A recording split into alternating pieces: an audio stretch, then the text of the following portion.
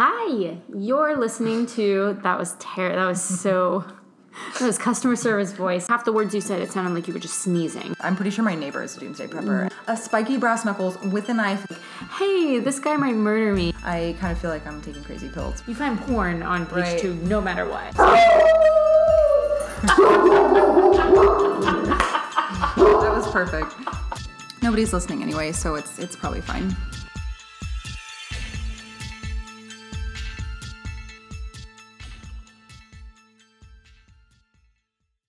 Hi, this is Texas 1031.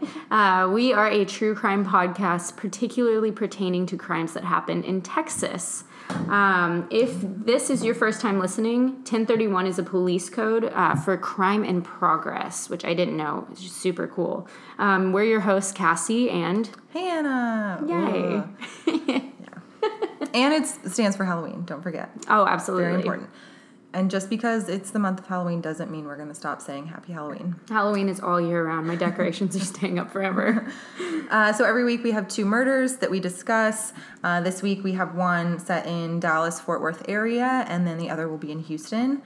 If you have any questions, corrections, or suggestions, please email us at texas1031podcast@gmail.com and follow us on Instagram and Facebook, which they're both at Texas1031podcast if you feel like it. And just remember, no dashes, no spaces, no capitalizations or numbers. Just all spelled out. All the numbers are spelled out. Yes. Yeah. And please don't forget to rate, review, subscribe. It helps us out. It's super cool and easy to do. Even if you're not a fan, please just give us commentary. Give us your grievances. We want to be better and cooler and more fun. So thank you guys so much for listening. We're so happy you're here.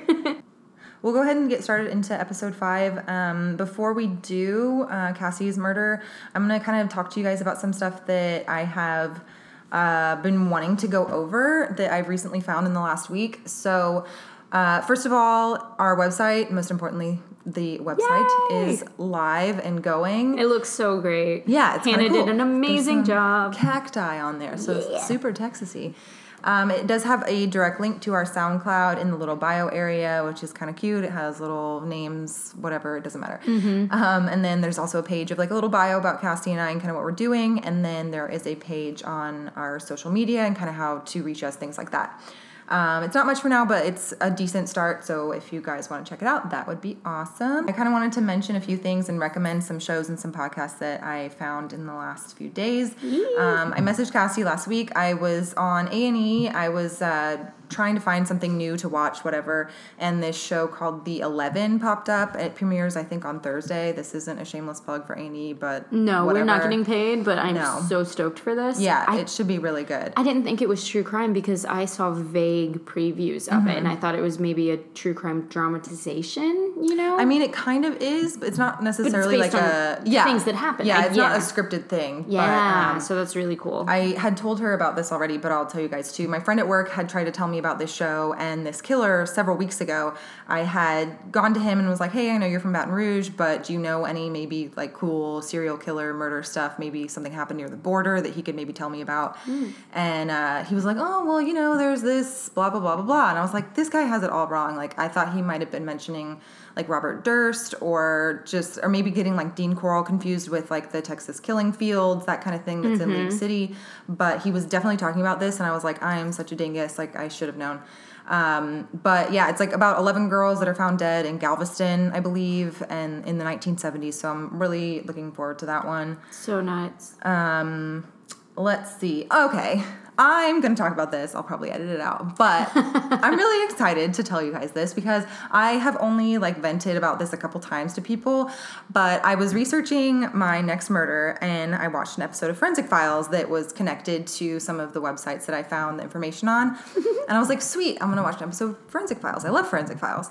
And I have this theory, and it is so true, and if you don't believe me, then you're crazy. Go figure it out for yourself. I already told Cassie what it is, so I'm excited to hear more. When I read off everything, it'll kind of make sense.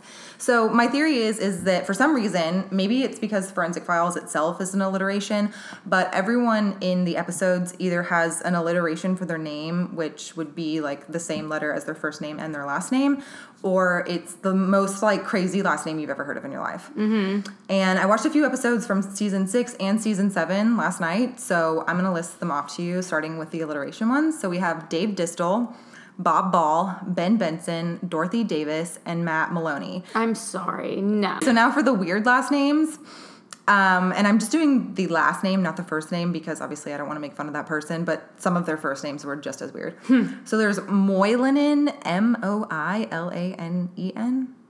Moilanen, Okay. whatever. This one's probably one of my favorites. It's a hyphenation. It's a Wysocki Jessup. No. Yep. No. Lampanen, which isn't too bad, but still odd. Paxzensi, that's a tongue twister. Abdil, no. Silwa, with a C.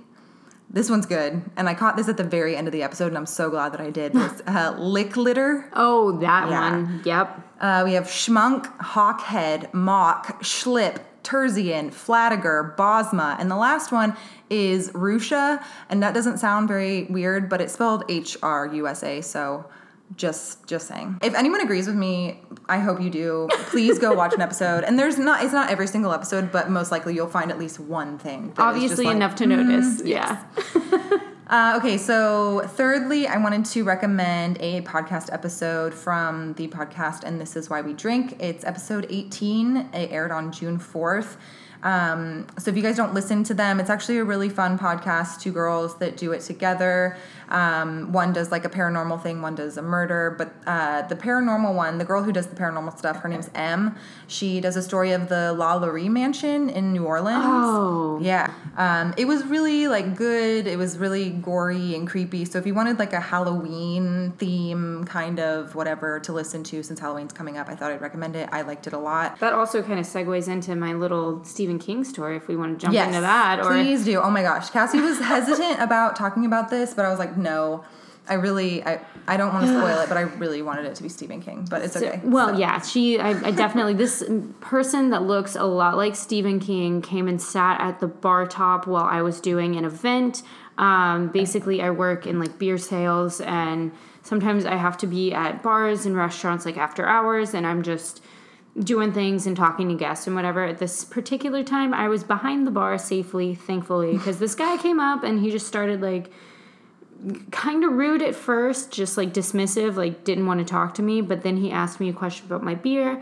I'm a really good salesperson, so I gave him a big long spiel about it, got him very into it. He bought a couple of my beers, blah blah blah. And then I gave him a sticker at some point because I was handing out glassware as a prize. So since he bought my beer but didn't want to participate in anything, I gave him a sticker. And on the back of the sticker, he hands me this handwritten note that... Oh, you have a picture. Oh, yeah. Oh, yeah. Oh, it's serial killer chicken scratch. Yeah, it's scary handwriting. And he hands me this note, and he stares at me while I read it to myself. It's kind of girly, honestly. It reminds me of my handwriting because I write really terribly, so I could understand it. I could read it, but I could see... It's all caps. Yeah. It says, "Thanks for the cool beer. You should come over and check out some historic guitars and amps if you like that kind of thing." We didn't talk about music at all the entire time. Nothing but beer. And for a very brief moment. So, like, why would you mention that? Why? Like, that doesn't make sense. I didn't... Does I'm he not... think, like, oh, you have cool, like, dyed hair and tattoos? Like, you're just I must be into old man rock and roll. If you like that kind of thing, I'm at blah, blah, blah. He gives me his full address. I looked it up. It's a real place. It's a real house. It's not a murder cabin, but it very well might be. And he said, "You're very nice. Thanks," and gave me his phone number. So I used to bartend. Hannah and I both used to bartend together. Creepy guys would happen all the time. You brush it off. You learn to brush it off. The fact that he stared me down while I read this, waited for me to read it, and waited for me to respond in a very, like, nervous, like, clearly I was shaken. Like, why even write it down if you're just going to wait for you to read it? Why don't you just say it to your face? Yeah, and I have to be at this place. Like, I'm doing this thing all month, so I feel like he's going to come back. Right, she can't. She's at work, so she can't just be like, "No, go fuck yourself." Yeah, you know? Exactly. So I have to be nice, but I'm definitely gonna let the like people that work there, "Hey, this guy might murder me." So Cassie is gonna be first this week. Yes. My crime story this week. It's too broad to really title it with the victims' names, but they're going to be the first names that I say because if that feels right. So we're talking about what happened to Jeffrey Davis, Betty Jo Monroe, also possibly known as Montana, Sandra Bailey, and Stephen Pfefferman. I like the whole Betty Jo thing. That's adorable. Betty Jo's adorable. Yeah. It's so cute. Good old Betty Jo. But they all met their ends at the hands of Ricky Lee Green. Green was born in Boyd, Texas. The last census taken in 2010 gave that a population of a little over 1,200 people, and it's about 30 miles northwest of Fort Worth. So I feel like it's more kind of like a populous suburb of the bigger city, Fort Worth.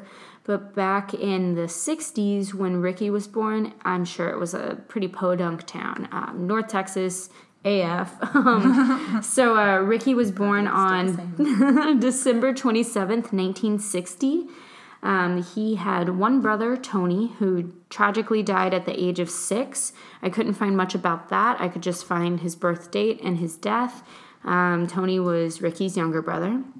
His father was William Bill, in air quotes, Green Jr., and his mother's name was Jessie.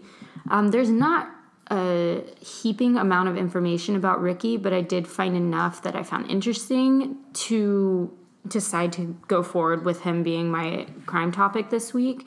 One thing that I did find an abundance of, because it was something he used in his defense later on in this story, was his father was horrifyingly abusive.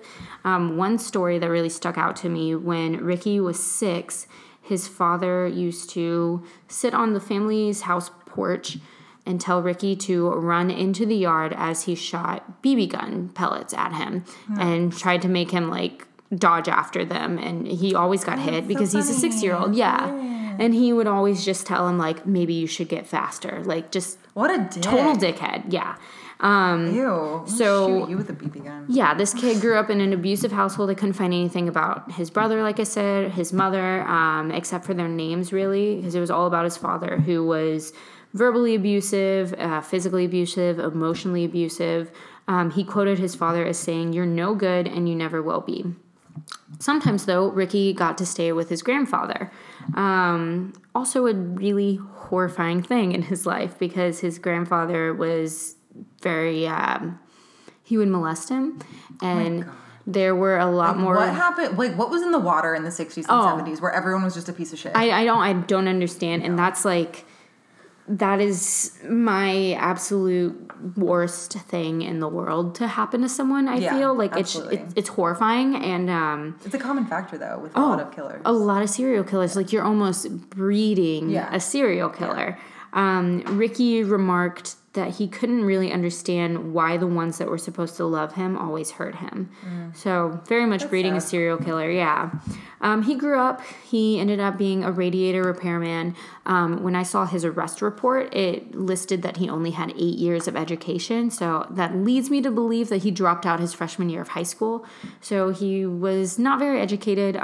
He learned a trade, and that was his profession.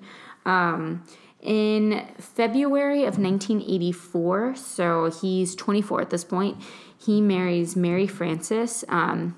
Pretty big jump and gap in his life, but I couldn't find much information. There's not a lot on him. Maybe he just worked and kind of laid low. I feel like he did, and I feel like we'll talk about this in our theory part, but I feel like there was a lot of repressed stuff that bubbles up, of course, keeps it low because he's dealing with stuff. Absolutely.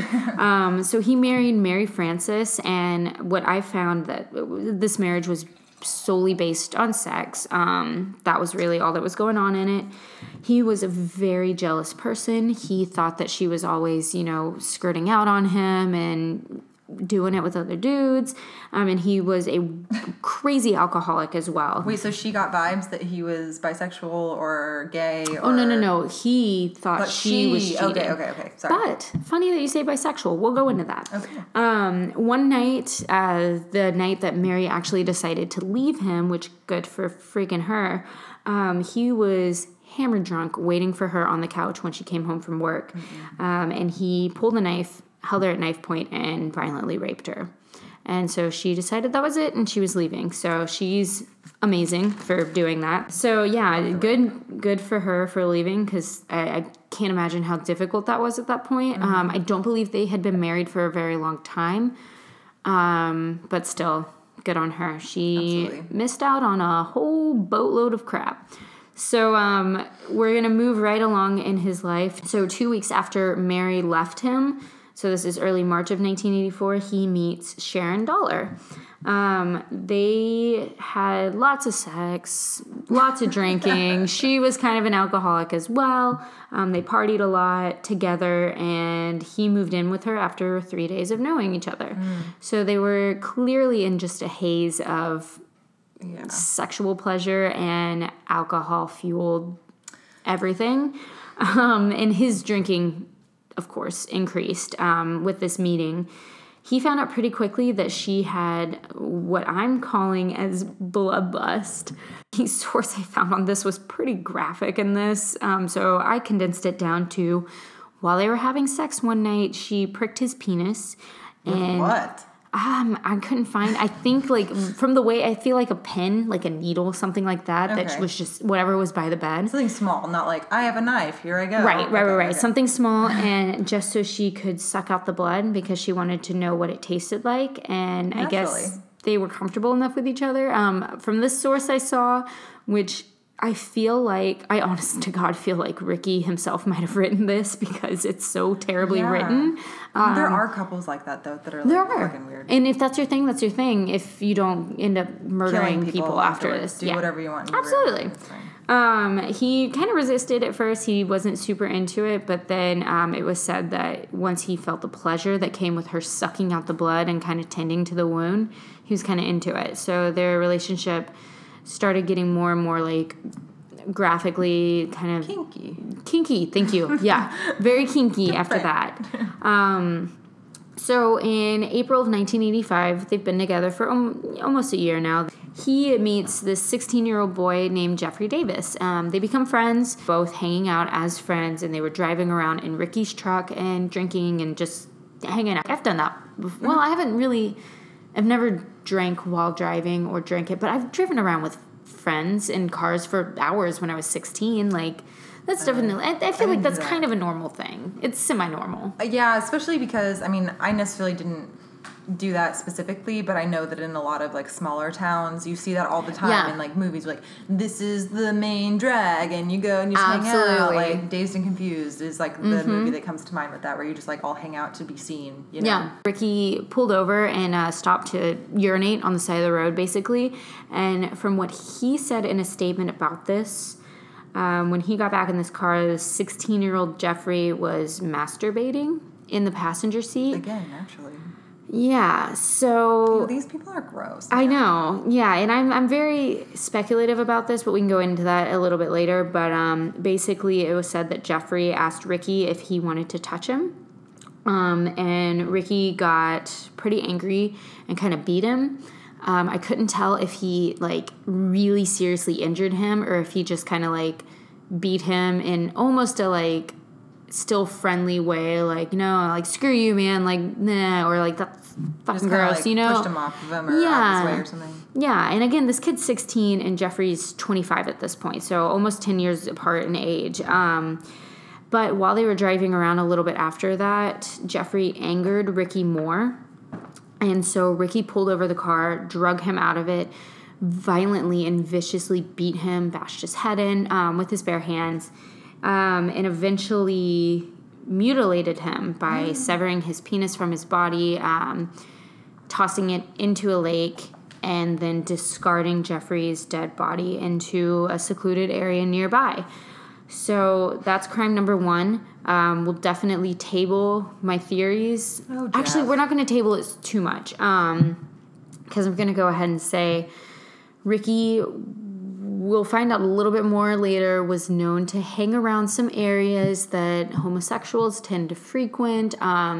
So I think he was kind of warring with himself a little, which absolutely we'll talk to. Totally sounds like it. So Jeffrey might have gotten the idea that like, oh, hey, this is like, this is a hookup type situation. I literally just wrote that down. Oh, did you? Okay. Why would he offer himself if it wasn't warranted? Absolutely. You know? So if that's true, if that's really what happened, if that wasn't Ricky's, screwed up way of justifying this murder, then I would definitely lean more towards Ricky was super pissed off that this guy even alluded to that, and he just went into a rage and murdered him. So, as we all do. Again, moving on to his life, because there's not a cohesive timeline of everything. So in October of 1985, Ricky meets a female hitchhiker named Betty Jo Monroe. I found her name to be different in a couple different sources. It was Montana in a few sources. It was Betty Jo and a few others, but the dates line up together, so it's definitely the same victim. So we're going to go ahead and call her Betty Jo. Because that's the better one. It is. I like it. He met her. She was hitchhiking. He offered to give her a ride. Stop hitchhiking. Everyone, stop hitchhiking. Never do that, ever. There's Uber now. Back then, you shouldn't, It was 85. I'm saying hitchhiking 70s. I get it, maybe. 85. Even 60s, but 85. Girl, come on. The serial killers were a thing by then. Yeah, so many had been arrested. So, he offered, and I saw things referring to him as having only one eye, but in all the pictures I've seen of him, he has two eyes. I don't know. He kind of had that lazy thing going. But he definitely has at least a fake prosthetic eye, something like that. Or it is just kind of floating. Yeah. I don't know. And in his younger days, he's not a terrible looking guy. So he offers to give her a ride and a place to shower and clean up. And she agrees. While she's showering at his home, Sharon is at work. He, in what I read, opened up the shower curtain, asked if he could join her. They have consensual sex in the shower. They then move to the bedroom, have more consensual sex, and then he says, hey, I gotta go pick up my wife from work. And so they go together to pick up Sharon from work. At this point, Betty Jo was kind of under the agreement, I guess the unspoken agreement that these guys were gonna have a threesome. I don't really like Betty Jo anymore. No offense. Feels, I feel like she was kind of maybe the free spirit drifter, just young, doing just whatever. Yeah. Okay. I couldn't find her age. Maybe I wrote it down a little later. She's at least in her early 20s, if not mid 20s. So, it was the 80s. Maybe it was old enough to party, I guess. Yeah, and they were wild alcoholics. So I feel like definitely alcohol was probably involved. He maybe offered her a beer or two. So they went to pick up Sharon from work, and they all went back to their Sharon and Ricky's shared home with plans for a threesome. Betty Jo kind of got cold feet when she saw Sharon in the nude. Maybe that wasn't her thing. She kind of got cold feet, but Ricky and Sharon decided that they definitely wanted to do this. So they together tied her to the bed as she struggled. Eventually, they drug her to the bathroom after they kind of got sick of how they were able to play with her while she was tied up to the bed. So they drug her to the bathroom where Ricky attempted to sodomize her. While a massive struggle took place because she's no longer restrained. And during this, Sharon went to the kitchen. Heck yeah, there's going to be a massive struggle. Oh yeah. You don't just sodomize Good for you for fighting, Betty Jo. God. And then fuck Sharon, sorry. I'll probably learn to hate her more. There's a nice little, she's a treat. Gem. Mm-hmm. So Sharon goes to the kitchen during the struggle in the bathroom with Ricky and Betty Jo, and she gets a knife, and she, without warning, drives the knife into Betty Jo's abdomen. Oh my God. Ricky then took this as, this is how we're partying now. So he went to the bedroom, got his pocket knife, and they both together repeatedly stabbed Betty Jo to death. Sounds kind of wimpy. Let me go get my pocket knife. Oh, right? I know, this little pocket knife. Right. Oh, and I misspoke. They didn't stab her to death because he then had to go get a hammer, and he bashed her head in 3 or 4 times. I saw a tiny, kind of black and white crime scene photo from this, and it's pretty brutal. It's very graphic, very hardcore. So they had, at this point, killed Betty Jo together, Sharon and Ricky. They had sex in her blood, and I'm guessing over her corpse. They cleaned up the bathroom, loaded her in the trunk of their car, and dumped her in another secluded area. So much drugs. Like, there has to be so much drugs involved. There isn't mention of drug use until a little bit later in this, but it's mentioned with both of them. So I feel like, yeah, absolutely. Like, they had to have been using this. So her sick bloodlust, if she didn't know about the first murder he did, this is how would her. she? Right, yeah. So which makes you kind of think maybe he did tell her because she was like kind of into it. Maybe yeah. Not. Maybe they were just fucked up together. And I have some theories about that too on two different facets. So they're in this together. This is how they get off. This is. I just kind of burped in the mic. I apologize. The source I read said that they had insanely passionate, I'm going to say relations, even though that makes me want to vomit. It became kind of a driving force for them. In November of 1985, so Betty Jo was murdered in October, so 1 month later. November of 1985, Ricky meets Sandra Bailey, who is 27 years old. They met at a club. He took her back home. You know, I don't know if it was under the guise of a threesome or if it was just like, hey, we're gonna go have sex because we met at this club. But Sharon was waiting. They almost exactly repeated the instance that they had with Betty Jo. So they stabbed her repeatedly. I believe a hammer was used. So they bludgeoned her to death. They stabbed her to death. They had sex kind of near her body in the blood. But the sexual excitement this time wasn't as high as the first time. Mm-hmm. So they ended up disposing of her the same way. So jump an entire year to December of 1986. They, at this point, have absolutely started using intravenous drugs. Their alcoholism got worse. Their relationship had started to falter, from what I read, a little bit at this point. Mm-hmm. So they were definitely on a high from the first one, another high from the second one, but the crash was harder and longer because now the body count is 3 for Ricky, 2 for Sharon and Ricky. In December of 1986, Ricky meets a Fort Worth radio ad executive named Stephen Pfefferman. I saw a couple of different... This is what I saw most about was Stephen. Okay. I saw a couple of different things of where they met. One of them was they met in kind of like a parking lot where homosexuals frequented. Another was they met at a place called Casino Beach, which was a known gay club. It's like the original Grindr. It kind of is, yeah, it kind of is. And it was apparently a breeding ground for angry, closeted homosexuals to murder people. Nice. Not this particular club, though, from what I found. But that's where they met. I'm going to go with the gay club. They had consensual sex. Ricky dropped his car off at his house, and they rode back together to Stephen's place. At Stephen's place, they drank a few beers. Ricky, remember, is an alcoholic, so I'm sure he's wildly hammered by then. But they have consensual sex again, and Ricky convinces Stephen to allow him to tie him to the bed. And this is when he stabs him to death. He cuts him from sternum to scrotum. He slits his throat, all the while kind of saying in a ritualistic manner, "I hate homosexuals."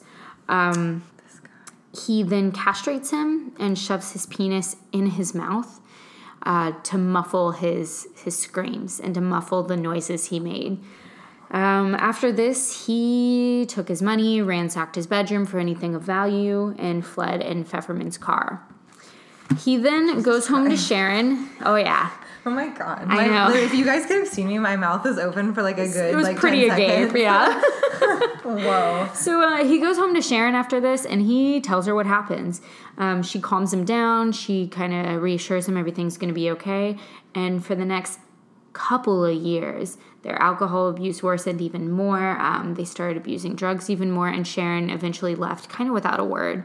Good for her, though. I mean, good for her. I mean, she still sucks, but, you know. Except she struck a deal with the cops shortly after leaving. From the timeline, I I believe it was about a year, maybe close to 2 years after leaving him, kind of without a word and without ever contacting him again, she strikes a deal with the cops, which lands her 10 years probation because she claimed that she was abused and forced to participate in the crimes. What she particularly got him on and sent the cops over to his home for was Stephen Pfefferman's murder. Maybe because she didn't shine too much light on the other women, but Stephen Pfefferman was most recent. Stephen Pfefferman was a known person. He was his body was found in his home, brutally murdered. So we're going to go more into his arrest. Fort Worth police say that his MO matches 8 to 12 other unsolved crimes throughout Texas, mostly in North Texas. Detective Daniel LaRue said at some point, quoted, "He left his mark all over the state." His particular MO was excessive stab wounds and sexual mutilation. Some of his victims had 50-plus stab wounds. The trial actually sparked so much controversy and attention in Fort Worth, it had to be moved to Austin. Oh, to get like a fair trial, technically, for media attention or whatever. Definitely. After they arrested him, he did confess. He also confessed to stalking a 17-year-old girl at some point. So, wait, what did he confess to? Just Stevens?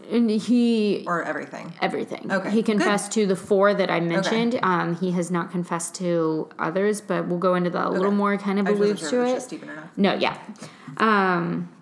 So he's tried for Betty Jo and Sandra's murders, and he's given 2 consecutive life sentences. He's also tried for Stephen Pfefferman's, and he's giving for capital murder, and he's given the death sentence.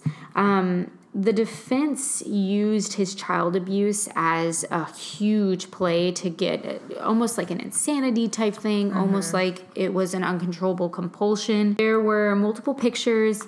Some of the murder weapons were located, and confessions were given by Sharon, who, of course, struck a deal with prosecution, and by Ricky. The evidence during the trial was so disturbing and brutal. Some of the jurors got physically ill, and some of them needed therapy afterwards. But in order to receive the death penalty in Texas at the time, and this is in the very early 90s, so right 1990, the crime of murder had to be committed in the commission of another act. The defense attorney, David Bays, said, in quotations, Ricky didn't kill Pfefferman just so he could rob or rape him. He killed him because it was just something he liked to do. So that was his defense attorney. So these defense attorneys, they're not trying to say like, oh, he's innocent. They're just trying to avoid the death penalty using these different ploys. But Detective LaRue and the prosecuting attorney, Mark Barta, agreed that he had committed murder in connection with another crime because during confessions, he admitted to robbing his victims. There you go. And fun fact, while awaiting trial, he had to be put on super vigilant watch because he tried to hang himself by his own t-shirt in his jail cell. So the death penalty is laid out for him on September 14th of 1990, which was actually, 1 year after his indictment. So he was indicted in 1989. Pfefferman's murder took place in 1986, so it took 3 years for Sharon to ultimately leave him and then go to the cops. I couldn't find much on her. Honestly, I wanted to find statements. I wanted to find so much, or her motivation for rolling on him. So there's this book written by Patricia Springer called Blood Rush. I could see it was a book. I could see it was published. It was running for over $400 for a hardback copy on some website I found. I couldn't find an ebook. I couldn't find any remnants of it. So I don't know what happened to it. I would love to find this book, though, because she is a Texas true crime author, kind of an investigative journalist, and she had some personal ties to this case because, like I said, his MO matched pretty well to 8 to 12 different unsolved murders in North Texas or in Fort Worth at the time. And one of her friend's daughters went missing. She was never found. She actually went to interview Ricky in prison while he was awaiting his death penalty. And he kind of, they ended up having, like, from what I could find, a decent relationship, almost like a mother-child relationship. And he eventually kind of opened up to her where he said, no, I didn't commit these crimes. But for the first few years, he kind of yanked her chain and led her to believe, like, maybe I did. Like, you know, just being a really big douchebag. Yeah, absolutely. So, you know, that's a thing. I wish I could have found more information from that book specifically. Maybe one day we'll find it and we can read it. Okay. Did you find it for sale? It's $22. What'd you use? Amazon. It's $22. I was on Amazon, I thought. Blood Rush, and then she has a Flesh and Blood one for $16. Well, Cassie... Okay, paperback, it does say $88. Okay, so clearly, maybe I saw that. Clearly, this is kind of a big deal, but, like, no one really talked about it. Like, she has several other books, but lots the Blood of true Rush crime itself, $88 for paperback, which is used and new. Mass market paperbacks, $22. I don't know, whatever. All right, Cassie doesn't know how to use the internet. Everybody, but not really though, because I mean, $88 for a freaking book. Like, I would never pay means that it's kind of. I'm surprised we haven't heard of it. Right. Anymore, if it's that expensive. Yeah. So there were a few appeals. January of 1994, there was a habeas relief appeal, and then October 3rd, 1997, he got a brief stay for 5 days. Before his execution. He was finally executed on October 8th, 1997 at the age of 36. Executed again for the murder of Stephen Pfefferman, and he had life in prison for the two murders of Betty Jo and Sandra. Jeffrey Davis's murder was not brought to court. I'm not sure why. I wish I knew. Maybe when I buy this book for $88, I'll know why. So I'm going to leave this with two quotes from him. One when he got arrested, which was, "They all deserved it. They were kind of the dregs of society." And then quoted at his execution, death by lethal injection pronounced dead after 7 minutes. He says, "I want to thank the Lord for giving me this opportunity to get to know him. Mm-hmm. He has shown me a lot, and he has changed me in the past 2 months." Okay. "I have been in prison 8.5 years and on death row for 7. I have not gotten into any trouble. I feel like I am not a threat to society anymore. I feel like my punishment is over, but my friends are now being punished. I thank the Lord for all he has done for me. I do want to tell thee," and at that point, lethal injection took him. So that's annoying. Yeah. Tell the who? Tell the what? Yeah. I mean, there were people that definitely, they were happy that he was put to death, despite what he said, because they were the sisters, they were the mothers, they were of the victims. So maybe he was about to apologize to them. I don't know, because they were there. They were definitely there. I would totally be there. Oh, for sure. Oh, man. I mean, I would kind of be there to watch somebody I didn't have a connection to, just because it's interesting. Yeah, I just kind of want to see what goes down and what happens. So that's the story of Ricky Lee Green. The story of my mom shutting the door. So he was described as kind of a Jekyll and Hyde murderer. It would be personality switch. It would just, crazy fits of rage, everything. I definitely believe that what his first known murder was charged by deep-rooted feelings of, I'm gay, maybe I'm gay, maybe I'm not. And this guy, Jeffrey, was kind of bringing them up in him, and then it boiled over. And then that's why the murder at the inn, this brutal, horrifying murder. That was awful. It was after consensual sex with another man. Yeah. And so that's ultimately what gets him caught. And that's ultimately why Sharon leaves him, because Sharon's not into him murdering dudes for his sexual pleasure. She's into murdering females with him. Yeah. So, I mean, that's, to me, obviously what's happening. Hey guys, we experienced some technical difficulties when recording last night. I kind of got a good chunk way through my murder, and it all got messed up, and it already sounded kind of wonky with my dog, and so I kind of just wanted to make this end at least on a good note. So I'm going to redo my murder since it was all kind of messed up anyway, and then kind of splice everything together. So I apologize for the weird, abrupt break in the conversation. So I'll go ahead and get into my murder. This is set in Houston around Christmas time in 2010. If you follow us on Instagram, you will be able to tell now why there was one that said Merry Christmas on one of the photos that I had posted. So maybe this will all kind of make sense now. So Angela Davis, she reported her son, Jonathan Foster, missing after receiving multiple suspicious phone calls at her work on Christmas Eve. She and her son had recently moved out of her husband's house after the abuse that she and her son personally faced. This was her current husband, not the father of Jonathan, who is Richard Foster. He evidently left when Jonathan was around 4. Angela kind of personally, she struggled with some drug issues and some minor drug charges in the years prior. Evidently, CPS had also been called twice in the past before Jonathan's death to assess the living conditions of Jonathan and his half-sister for some potential abuse and neglect. So the family dynamic wasn't exactly on point, but at the same time, everyone makes mistakes. But clearly she was trying to get her life together. She was working. But he hadn't always lived with his mom. In fact, he had only been in Houston with his mom again since 2009. He spent most of his youth with his other family members in Missouri. But like I said, after just a few short weeks of living with his mom and stepfather, Jonathan was slapped by David Davis, who is the stepfather. That's his full name.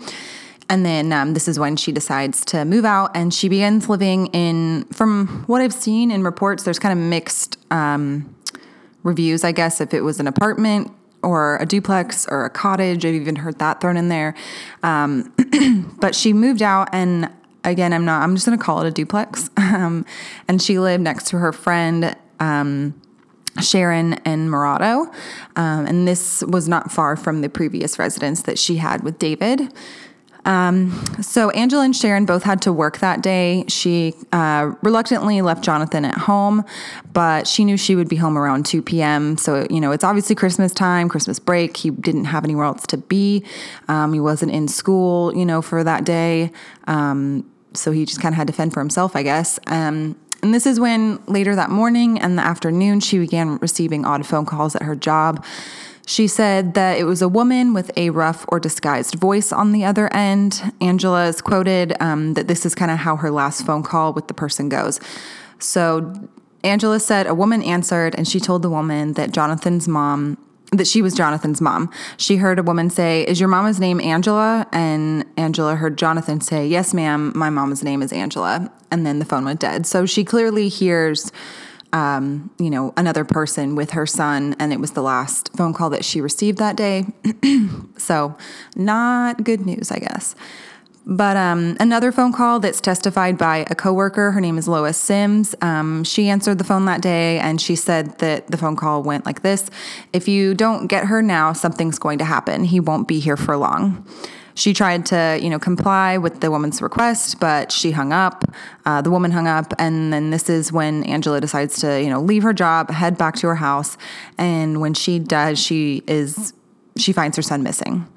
No reports stated any evidence of struggle or foul play. Nothing weird seemed to have happened at the house. Police initially assumed that the husband/stepfather, David Davis, was responsible for the potential kidnapping, but after extensive questioning, the police pretty much, they rule him out, and they turn to their second suspect, which were the sex offenders of the Houston area. I personally think that this was a smart avenue to take, because I think that most people will say, oh, he'll turn up, or he's a runaway and blah, blah, blah, and kind of leave it at that, because he was kind of on the brink of his teenage years. But yeah, I'm glad that they tried to not just leave it alone, that they actually went a little bit further. David says that he stopped by the duplex to check on Jonathan, knowing that Angela had to be at work that day, and he comes in around 1:45. And Angela is supposed to be home around 2, so I think that's kind of like, why didn't you go and check on him maybe earlier? Why wait till the last 15 minutes of when he would be alone? But anyway, he claims that the child was playing games on the computer and everything was fine. The police evidently interviewed over 50 sex offenders in the area with no leads. So it didn't go anywhere. And now on December 28th, 2010, just a few days after his mother finds him missing, the K-9 unit finds a young boy's body in a ditch about 4 miles from Jonathan's home. Dental records would unfortunately show the victim to be 12-year-old Jonathan Foster. His body was horribly charred due to being killed with a blowtorch, wrapped in carpet, and dumped on the side of the road. They would also find a welding torch near his body at the scene that they marked as possible evidence or murder weapon. I wasn't able to find any other option that could have been the cause of death, which is kind of even more terrifying to me because it kind of shows you the, the mindset of the killer. And most people, I think, burning someone alive would be a little hesitant to do. I think that you might hit someone over the head or shoot them and then you burn them to possibly, cover evidence or identification of the body. But to burn them alive is pretty astounding to me. Maybe he was rendered unconscious and then hit in the head, or maybe he had drugs in his system. But, I didn't find anything like that in the reading that I found. So good news is that police were able to retrieve video footage from a building across from the dump site, which kind of came like the big break in the case. It showed an African-American person exiting a silver truck and removing what appeared to be a body from the bed of the truck and placing it in the ditch on Christmas Eve. They soon identified the person to be Mona Nelson. So a little bit about Mona. This is quoted by her mother. She started out on a good path. She was a tomboy who loved sports and volunteered at the MLK Community Center as a teenager. She would actually kind of grow up to be a fairly decent small-time boxer. That was kind of her path that she took. Didn't really go anywhere. At 15, she met her future husband, Mike Nelson, a construction worker. At age 16, she was pregnant and a high school dropout. 2 months after they married, she had twins, a boy and a girl. They were born 3 months premature. And then by the time she was 19, she was arrested in the aggravated robbery of a barbecue restaurant. She told the police that a man forced her to do it and that she feared he was going to hurt her if she didn't. She pled no contest and was given 10 years of deferred adjudication, which would revert to prison time if she committed another crime. But for the next 20 some odd years, she would be arrested nearly a dozen more times in minor incidents ranging from criminal mischief, theft by check, and operating a stolen vehicle, and marijuana possession. I think theft by check is kind of funny just because, checks are kind of a dinosaur form of payment. But anyway, it just shows you kind of the time, I guess. Anyway, Nelson divorced and her children lived with their father. She began a relationship with a woman, Danita Morris, and they lived together as a couple for about 10 years, and they raised Morris's children out in East Texas. She was arrested in 2001. She was accused of assaulting Danita and 3 neighborhood children she was babysitting, not Danita's children. Just some other kids, and the charges would be dropped. And I thought that was really interesting because, there's a difference of assault versus sexual assault. I know some people in some situations can wrap it into one thing, but I'm pretty sure I didn't see anything different stating that it was sexual assault. So I think that maybe she just was getting physical with Danita, and the kids were involved in some shape or form, violently, I guess. I feel like that if it was Danita's own children that were, involved in the assault, maybe she wouldn't have dropped the charges. I really don't know why you drop charges if it's involved, with children, but who knows? We don't know. I wasn't there. And I'm prefacing kind of her story with that because it'll kind of come into play later. Although Jonathan's mother claims to have never met Mona prior, Mona just so happened to be a friend of Sharon and Murata, which was the neighbor/friend that Angela and Jonathan were living next to. And Mona and Sharon had been allegedly in a romantic relationship in the past. And reports say that she was an apartment complex maintenance worker and possibly actually worked at the complex Jonathan and Angela lived at. She was also a welder. She collected scrap metal at various apartment properties and was allowed to keep half of what she could get for it. While searching Mona's home, detectives find cords similar to the type that are wrapped around Jonathan's body. They also recover an acetylene tank, which is used in welding, and sections of her carpet had been recently burned. And then they also found a stun gun / taser thing in her truck. The day after Mona is arrested, a reporter interviews her at the Harris County Jail. She told the reporter that one of Jonathan's family members on Christmas Eve had asked her to dump the contents of a garbage container. The unnamed relative paid her $20 for the job, and she claimed that she had been drunk on vodka and had no idea what was in the plastic container. She's quoted saying, "I didn't know what was in it until they were showing me pictures in the interrogation room. I'm not a monster," she said. "I have 5 grandchildren. I love kids." Since her arrest, a much more kind of a really bad perception of her has kind of come into the media. They were kind of doing a character assassination of her, I personally feel. They said that her Facebook page described this weird affinity for the movie Saw. Her boxing name was Iron Fist. But I mean, if you take those things out of the context of her being, charged for this kid's murder, it's kind of like, well, I like the movie Saw. It doesn't mean that I killed a 12-year-old, I mean, at least it's not the only contributing factor. And I think that just because you like a horror movie and just because you used to be a boxer doesn't mean that you killed someone, but it could mean you killed someone. So I guess I think that it poisons the mind of the potential jury pool. It poisons the media content. And I just don't necessarily think that it's really fair to kind of do that kind of thing. The problem is with her kind of story or theory, there's no container. She claims there was this garbage container that she dumped out there. I don't think that what I found, there was nothing found at the crime scene, where his body was. They couldn't find any, this supposed phantom garbage container. The family members that she mentioned that had potentially, paid her $20 to go do this, they were interrogated and they all had solid alibis. Early reports, like I said, they cast suspicion on Jonathan's stepfather, but he's captured on a security video at a nearby bar. And I think that was smart to not just take his word for it, but, have physical or evidence of him being physically somewhere else. And I personally believe that his alibi is true.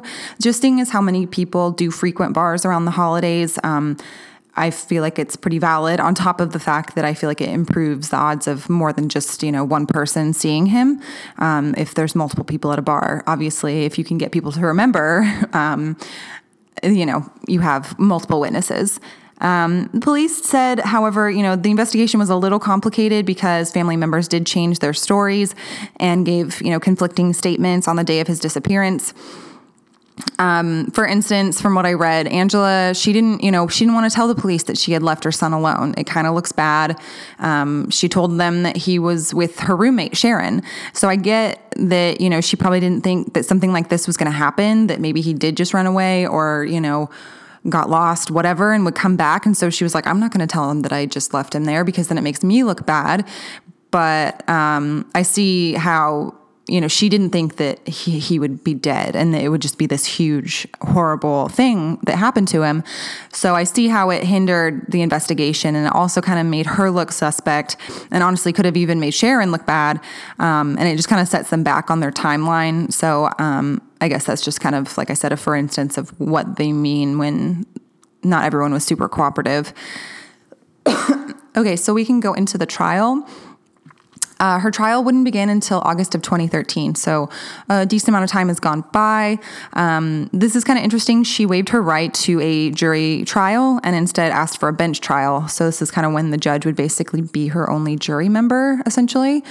I personally, if I was on trial for murder or really on trial for anything, I really wouldn't mind this type of trial. I feel like you're avoiding, jury selection, and if you don't get, this sounds bad, but maybe you get stuck with some uneducated jurors and super emotional jurors, and it kind of at least helps you not have to deal, well, it saves time for one. And then it also kind of weeds out the whole process of just kind of getting screwed over. I've just seen so many trials that have been skewed and seem to be really messed up because of having racist jurors and vengeful jurors. And like I said, emotional jurors that just base everything off of a personal opinion, not the evidence. So I really don't see, I don't know, maybe because they think that the judge is too smart and will see right through everything. But I think that at least if you're innocent, hopefully the evidence would shine through and you wouldn't get stuck with people that would be casting doubt on you just because of personal opinion. And instead you have a judge that would hopefully, go based off of the law and what is actually happening.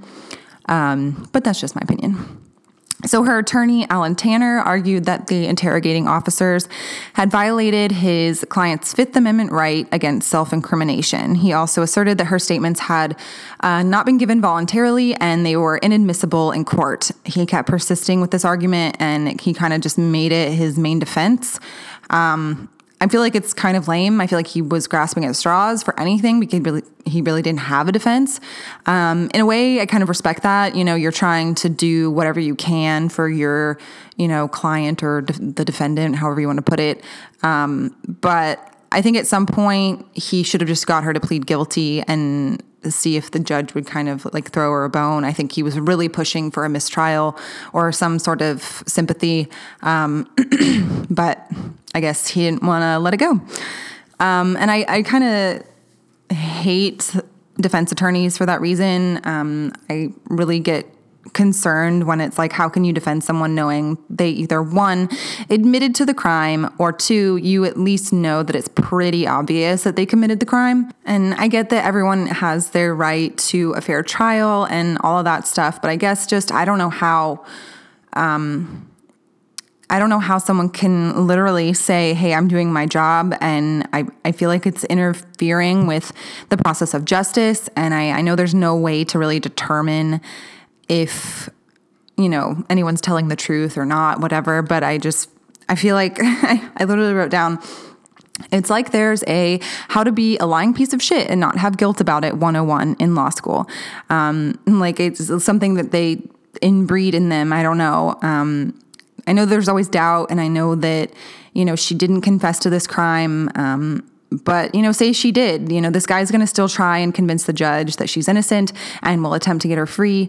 And I know these lawyers aren't stupid. I know that they have to, kind of reach for the highest beneficial and positive sentencing for their client and then work their way down. But I guess to be so, sleazy and uncompassionate and heartless towards the victim and their families is just really hard for me to grasp. I think that be a defense attorney all that you want, or whatever, but like maybe pick cases that you really feel some reasonable doubt when it comes to it, or pick cases with documented confessions. So at least you're not sitting there defending a lying shitbag. But it was weird because Cassie actually had a completely different reaction. She was like, no, I find what you say is interesting, but I'm more on the side of defense attorneys and not prosecutors. So I like that she and I have a different opinion. I'm more for the prosecution side, and she's more for like, no, everyone deserves a defense. And there are a lot of cases that you need a good defense attorney because you didn't do it. It's all the people that actually are being, charged with something they didn't do. So you need those kind of slimy suckers to be there to defend you when, you are probably innocent. So kind of interesting perspective on that, I guess. So talking about the prosecution, one of the prosecutors, Connie Spence, she admitted that she would not be establishing motive for Jonathan's murder. And I put this in parentheses. I thought this was like really, really interesting. I didn't know this. So while prosecutors prefer to have motive evidence, it is not a legal requirement for a murder conviction. All the state has to prove is criminal intent. And in practicing fundamental law, the why is not relevant. So I'll go into this later, but I did think that was pretty interesting that, the burden of proof, they always say it's, either on the prosecution or it's on the defense. So I think that that's kind of interesting that you don't really have to prove why. You just kind of have to give the who and the how or something like that. So I I feel like there are so many cases that, have been won in either direction based on motive. I think I mentioned this when she and I were talking about it, that like Scott Peterson, they literally found zero physical evidence, but since he had this, alleged affair, that shows motive, in some people's eyes, and it means he killed his wife. So it's like, no, not necessarily. Just like how I said that she liked the movie Saw, doesn't mean she killed anyone. I feel like you need to have physical evidence for things and then let motive come into play later. I feel like it's kind of unfair to base everything on motive. But I'm sure there are cases out there where if, they didn't at least try to put motive as their main defense, then, killers would go free all the time. So I don't know. It's a tricky situation. She claimed that she would be able to prove that sometime between 2:15 and 6:08 p.m. on December 24th, 2010, Mona Nelson tortured and killed 12-year-old Jonathan Foster with a blowtorch at her home, then dumped his charred remains in a ditch. She said that one of the key pieces of evidence that she would introduce involved a sweatshirt found in a trash can near Mona's home, and that the garment bore traces of Mona's blood. I feel like that's a pretty strong case that she has against Mona. So it's kind of ironic when I'll talk about it later, but the defense's theory is just so outrageous. Anyway, the defense's response was that he reminded the judge that the stepfather had openly admitted that he had basically, he was the last person to ever see Jonathan before he disappeared. And, he had a rocky relationship with Angela. It could have been a revenge killing, for anger towards Angela. And he claimed in court that Jonathan had come between David and Angela, which might have been, motive behind the murder. And all Mona did was dispose of the contents of a garbage can that had been given to her. So the victim's mother, Angela, took the stand as the state's first witness. She was followed by several detectives who testified about the physical evidence that they had recovered from Mona's home and how it related to the evidence found near Jonathan's body. David Davis, the stepfather, took the stand and admitted that he had hit the victim's mother, Angela, but he said he had never harmed Jonathan himself, even though, like I said earlier, Angela had mentioned him slapping Jonathan. So I guess, I don't know if he was just trying to avoid being, having the finger pointed at him in this or what, but whatever. I guess it doesn't matter. At least he was kind of honest. So moving on to another witness that they bring on the stand, which is Lois Sims, the supervisor at the meat market who I mentioned before. She had taken that phone call during the afternoon, the fellow employee. She describes the caller as an angry, foul-mouthed woman. And then defense attorney Tanner pointed out that two meat market supervisors had described the caller as a white woman. So there's a lot of misconstruing of the phone calls, but also there's common, the angry, foul mouth, probably a woman, but disguised and rough sound. But then to say that it sounds like a white woman, I don't know, kind of weird. I don't know. I'll comment on it later. More evidence comes into play on August 19th, 2013. Two HPD canine officers testified that three cadaver dogs, not just one, but three, had reacted strongly to a box of burned carpeting at Nelson's house. One of the officers said there was a strong odor of human remains there. Now, I don't know if the carpet was burned inside of a box or carpet was cut in the shape of a box and then burned. I'm not really sure if that matters, but I kind of want to know, maybe she cut out the carpet and tried to get rid of it as evidence, or maybe that was where he was standing and it was burned. And it was just in the shape of a box, like a square, if you will. I don't know if that really struck as interesting to anyone else, but I kind of wanted to know. Anyway, an arborist, which is a tree expert, testified that leaves at the dump site had come from oak trees, and there were no such trees where Jonathan's body had been recovered. But around Mona's home, there were 7 trees of this kind. This is super Forensic Files-y to me, because it's they can get gravel off of a freaking shoe imprint, and the gravel is only found in one spot of town. It's kind of stuff like that. I think that's really interesting. It's strange to me about the leaves because it's like, were the leaves just in her truck bed, or did she toss them on the ground and then wrap him up in the carpet and the leaves kind of rolled in with him? I don't know. I don't really think it matters necessarily, but I kind of just wondered if she was super careless and literally did just throw him on the ground and try and wrap him up, or how that kind of happened. But I know that the leaves and the carpet thing could be considered a circumstantial, but I'm kind of okay with it. The following day, a forensic scientist from the FBI crime laboratory testified that a Looney Tunes sweatshirt that belonged to Jonathan, recovered from Mona's trash can, contained Mona's blood and DNA. And then 2 other DNA experts agreed with this analysis. So you have 3 people, not just one that you paid. You have 3 experts agreeing that this is real, and that the presence of this trace evidence on the sweatshirt suggested the victim had put up a fight. I remember when I was like typing this out, I was like, you know what, good for him. Good for him regardless, but I'm glad he tried to put up a fight, obviously. But I was going to write out, I wonder if they found any scratch marks on her. But then I was like, oh yeah, they didn't arrest her until a year later. I'm an idiot. So Friday morning, August 23rd, the prosecution rests its case. And then the next day, defense attorney Alan Tanner delivers his closing arguments to the judge. He says Mona Nelson had absolutely no motive to kill Jonathan Foster. This guy has the worst sentence structure. I don't know. I probably do too, but this is really funny.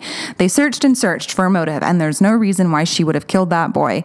And referring to David Davis, the estranged husband, Tanner said he wanted to get her back, and he told people at work that Jonathan is the root of all of his problems. The prosecution's case got weaker and weaker. There are more and more unanswered questions now than there were at the beginning. Anybody else notice that he repeats his words, searched and searched, weaker and weaker, more and more? It's like he doesn't know what else to say in his closing argument because he has nothing else. When it came her turn to address the judge, Prosecutor Spence said, and this is so clear, and I just love this lady for this, because clearly Alan Tanner, he was just rambling, like I said, searched and blah, blah, blah. So Connie says, the defendant took Jonathan Foster back to her house and killed him. We'll never know how she killed him because she burned his body to the point where you can't tell. And that's literally it. Which kind of goes with my theory earlier, or question earlier, of was there a different way that she killed him, or was it a burning alive situation? I feel like burning someone alive is almost kind of like strangling them. It takes a lot longer than you might think. I think with burning, your body goes into this sort of state of, I don't know. I feel like he wouldn't have just stood there, because it's not like you get killed immediately, like a bullet or hanging or whatever, a stab wound. I think that it takes a minute, and you're going to try and escape and fight off. It's your natural kind of instinct. So I feel like he had to have been incapacitated in some shape or form. I don't know. Anyway, like she said, we'll never know because he is completely burnt to a crisp. On August 26th, Judge Janine Barr found Mona Nelson guilty as charged. She imposed the automatic sentence of life without parole, and after hearing the verdict, Mona said, "I'm innocent and I maintain my innocence. I wouldn't harm anybody." Well, that's a lie, because does anyone remember just a few minutes ago I said that she, assaulted her girlfriend and the 3 kids, and it was just dropped. So she has not just, a history of maybe violent interests like Saw and boxing and all that bullshit that doesn't matter, but the fact that she has 20 previous crimes under her belt, maybe they weren't all, violent crimes, but she has at least one, and it involved kids. So I feel like that's it stands out a little bit. I don't know. It's not, I don't think it should go unnoticed, I guess I'm trying to say. Her defense attorney told reporters he would file an appeal on the grounds of insufficient evidence. Quote, "We believe someone else kidnapped this child and someone else killed this child." And then on March 19th, 2015, a few years later, a 3-judge panel on the 4th District Texas Court of Appeals affirmed that Mona Nelson's capital murder conviction was staying right where it's at. So her appeal was a flop.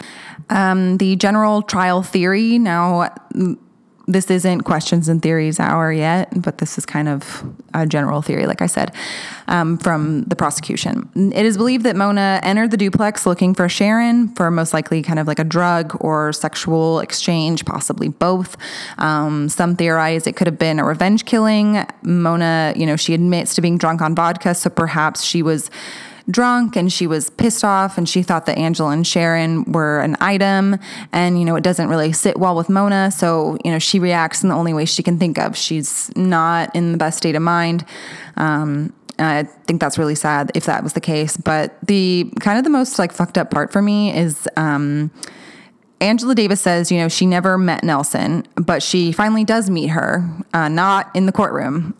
This happens very shortly after he goes missing. Mona shows up at the duplex around 7 p.m. on Christmas Eve, an hour or so after she supposedly captured on video dumping the body.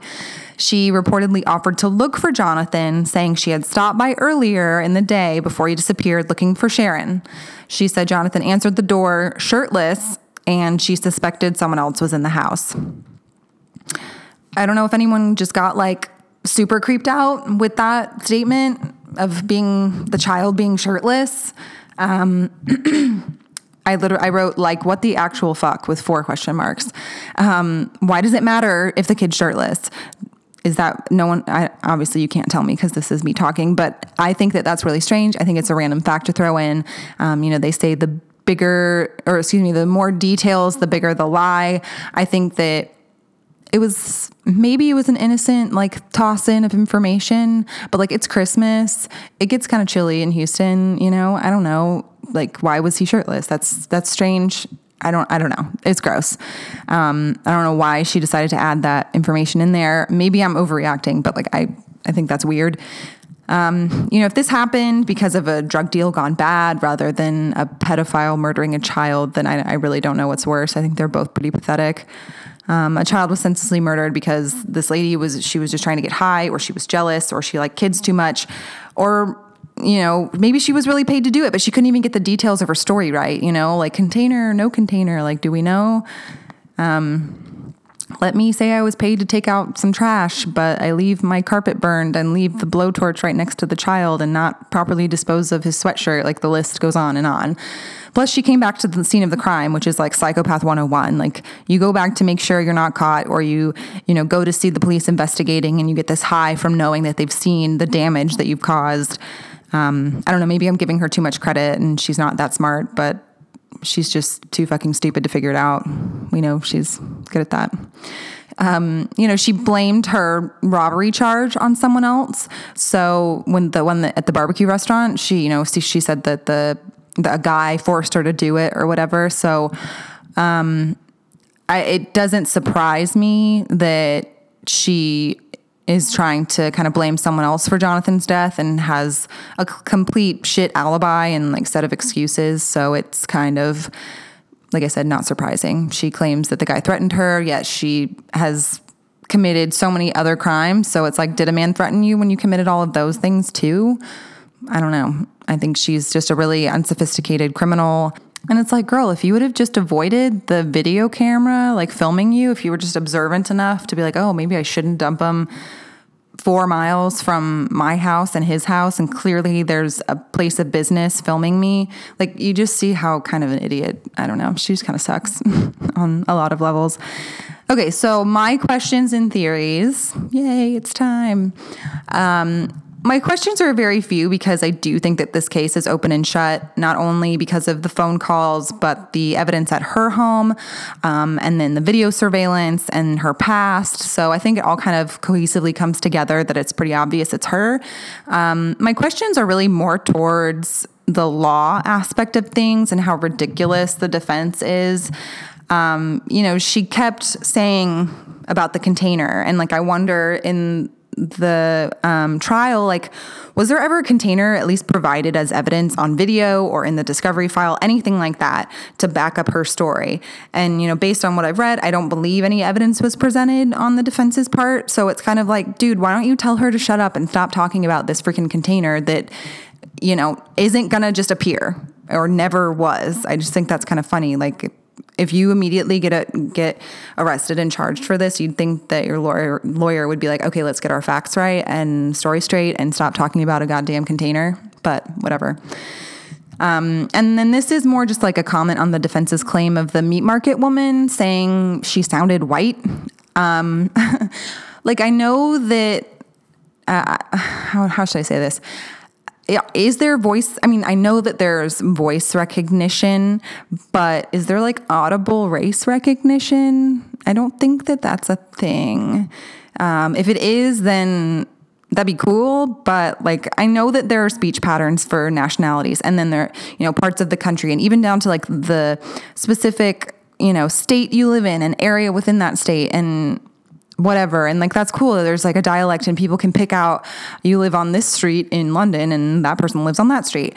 But for the defense to be able to use that statement from Lois Sims and the other employee, that she sounded white, I feel like that is so inadmissible. And like, maybe it was allowed because it was just a bench trial and they don't have 12 other people's racial opinions to worry about. And I just think it's dumb regardless. Like, I don't get how, I don't know. I don't get how that can be thrown in there. I just think that it's dumb. Yeah. Some men sound like women and some women sound like men and everything in between. So I don't really think that that was relevant. Like, obviously they were wrong because clearly she wasn't white. But I found actually a really interesting thing online. It was, I'm not sure if it was a photo that was made for like a newspaper or a poster or whatever, but I'll post it on Instagram, but it said, "Black blowtorches white kid on Christmas Eve." And the words black, white, and Christmas Eve were all in capital letters.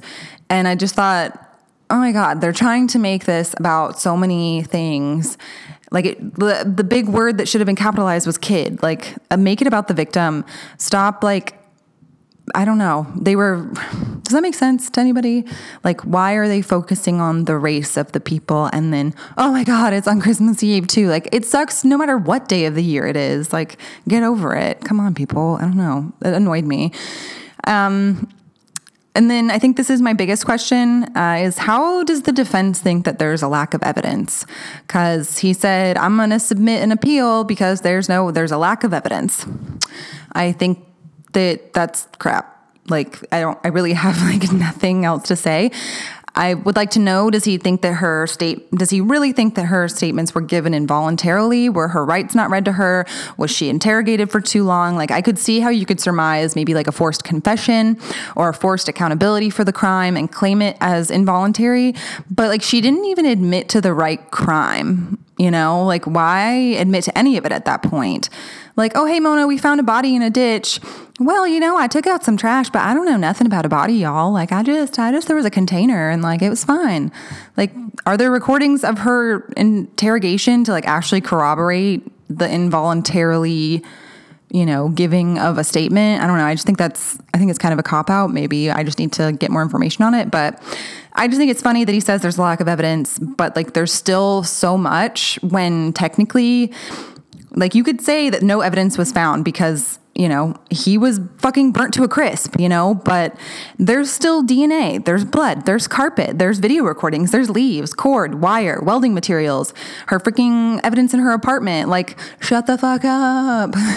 Like, to me, it sounds like she needs a more competent attorney if she wants to succeed in future appeals. That's what there's a lack of, not evidence, but lack of a smart attorney is the problem. And it wouldn't be me unless I kind of pushed the envelope a little bit on this case and kind of got super speculatory, if that's even a word. So if you don't want to take this case for face value and you want to kind of conspiracy theory with me for a second, my only concern I have, and like I said, this is me kind of pushing it, but I questioned the dad's time frame, just like I did in the last case. Did he actually go and see if Jonathan was okay? Like I said, 15 minutes before she's supposed to arrive kind of is weird to me. Maybe did Angela call David after the odd phone calls that she received earlier in the day and was like, hey, I know you're right nearby. Can you please just go and check on him? If she did call him, why didn't she corroborate that when, she and he were questioned? It does look a little kind of suspicious, but if she didn't call him, why would he voluntarily go over there to see either of them? If they were technically on the outs, if she had just moved out, not that long ago. I know it's Christmas Eve, but if Angela and Jonathan had just moved out because David was beating on them just a couple weeks prior, I highly doubt he would have just gone over there without asking or being asked. And maybe that's just me thinking in like super naive terms, but I don't think he would just randomly go over there, even if it was, hey, I'm just dropping off a Christmas gift or whatever. I don't know. I think it's kind of strange. He's claiming 145, right? So the kid was fine, playing games, no problem. I kind of want to know when she started getting the phone calls, because her last one, if I didn't state this before, she said she gets it close to the 2 p.m. mark, because she said she got a phone call just a few minutes before she was pulling up at the house. So that one that I initially had stated at the beginning about her hearing the woman and her son, it was closer to 2, because that's when she showed back up at her home. So were the calls documented, from Mona's cell phone, or was it Angela's home phone? If they had one, if you think that they had one, maybe Jonathan would have tried to use it to get help if, the time kind of allotted for that. I know he's only 12, but at the same time, he's not 6 where he's stupid. Not that 6-year-olds are stupid. Do you know what I mean? Like, I think he could have deduced from the situation, this is weird, I kind of want to call my mom. But maybe, like I said, the time wasn't available. What about cell phone records or cell phone pings? Did they actually test and see if any of that stuff actually came from the house? Where was it pinging off of? Did she even have a cell phone? I don't know.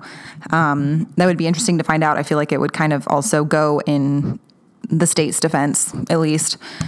If David sticks to this 145 sort of thing, and he says, if the prosecution says that he was kidnapped and killed between 2:15 and 6:08, that leaves 15 minutes before Angela gets home and finds him missing. So it kind of makes the abduction time window and the phone call thing not add up to me. So if David said nobody was there at 1:45 and Jonathan was chilling by himself, how did Angela receive phone calls from a woman and hear her son alive before 1:45? If David claims that the house was empty and Jonathan was fine, you'd think he could mention, hey, David, there's a woman in the other room looking for mom. Did she come over to just do the phone calls, hear David coming in and hide, and then just take Jonathan immediately after to avoid being caught?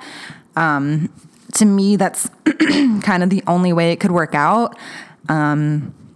I can't really sit here and ask, why didn't Jonathan say anything about an unfamiliar woman in the house when his stepdad came over? Because that's a little kind of victim shaming, victim blaming. But maybe he just really didn't think much of it. Maybe he thought, well, they have friends over all the time. Maybe she told him, okay, go sit in the room and act like you're playing games and don't say anything or I'll hurt you. Maybe there was a threat involved in some way.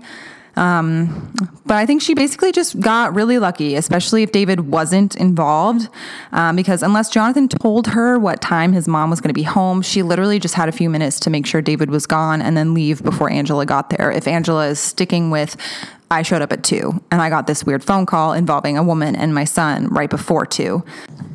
I could go down that rabbit hole of, Mona and David being in cahoots together, and he really did pay her to do it. But I just think it's I feel like everything was so poorly done that I feel like the connection between the two of them would have eventually been found out.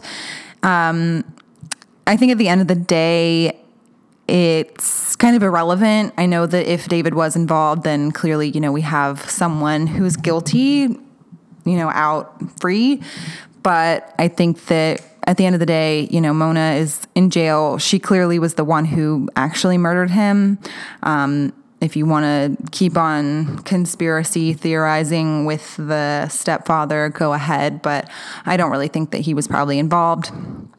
I think that there's just a lot of different routes that you could take with it. But the main one is probably the obvious one. I will read a kind of heavy statement made by a parent of a student in the same class as Jonathan. I kind of fixed some of the wording because it was kind of typical internet speak with like abbreviations and bad sentence structure. So the mom says, quote, "My son was Jonathan's 5th grade classmate. Devastated, I remember it being holiday break and a phone announcement was sent asking for help in the search for him. I believe that Mona was upset that Jonathan's mother was living with Mona's ex-girlfriend, platonic or not. I think this enraged Mona so much until she hurt that child out of jealousy and rage. I believe Jonathan was just a means to an end for Mona. That's why she is so stone-faced and unremorseful. I think that this little boy was just the victim of his mother's circumstance as a whole. While I feel for her as a mother, I feel for young Jonathan more. R.I.P., gone way too soon. May he rest in peace and his killer be punished by the fullest extent of the law's capabilities." While I kind of agree with her statement about the child being a victim of his mother's circumstances as a whole, I'm not so sure that's really anyone's place to say. Nobody knows, their true family life. And just because you have a parent who had some issues with drugs or the law doesn't mean she's the worst parent on the planet and she caused her son's death.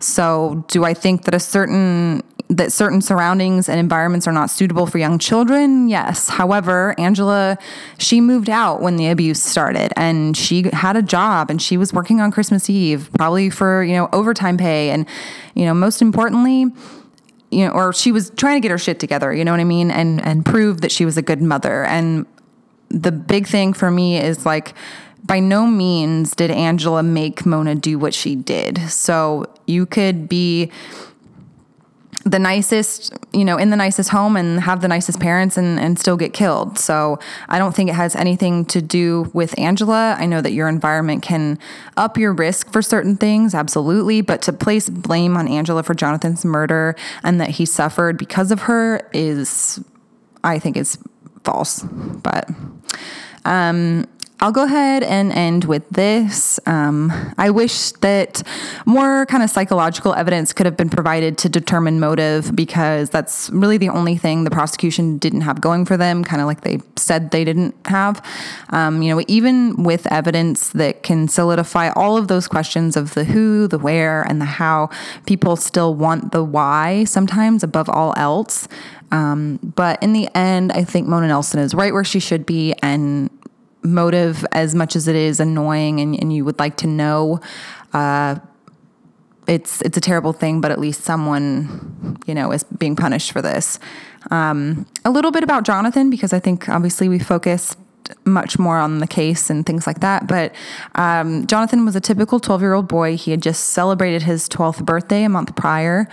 His family put in his obituary that he loves being outdoors, swimming, riding his bike, playing video games, and spending time with his grandparents. He loved animals and being outside so much that he said he wanted to be a marine biologist when he grew up.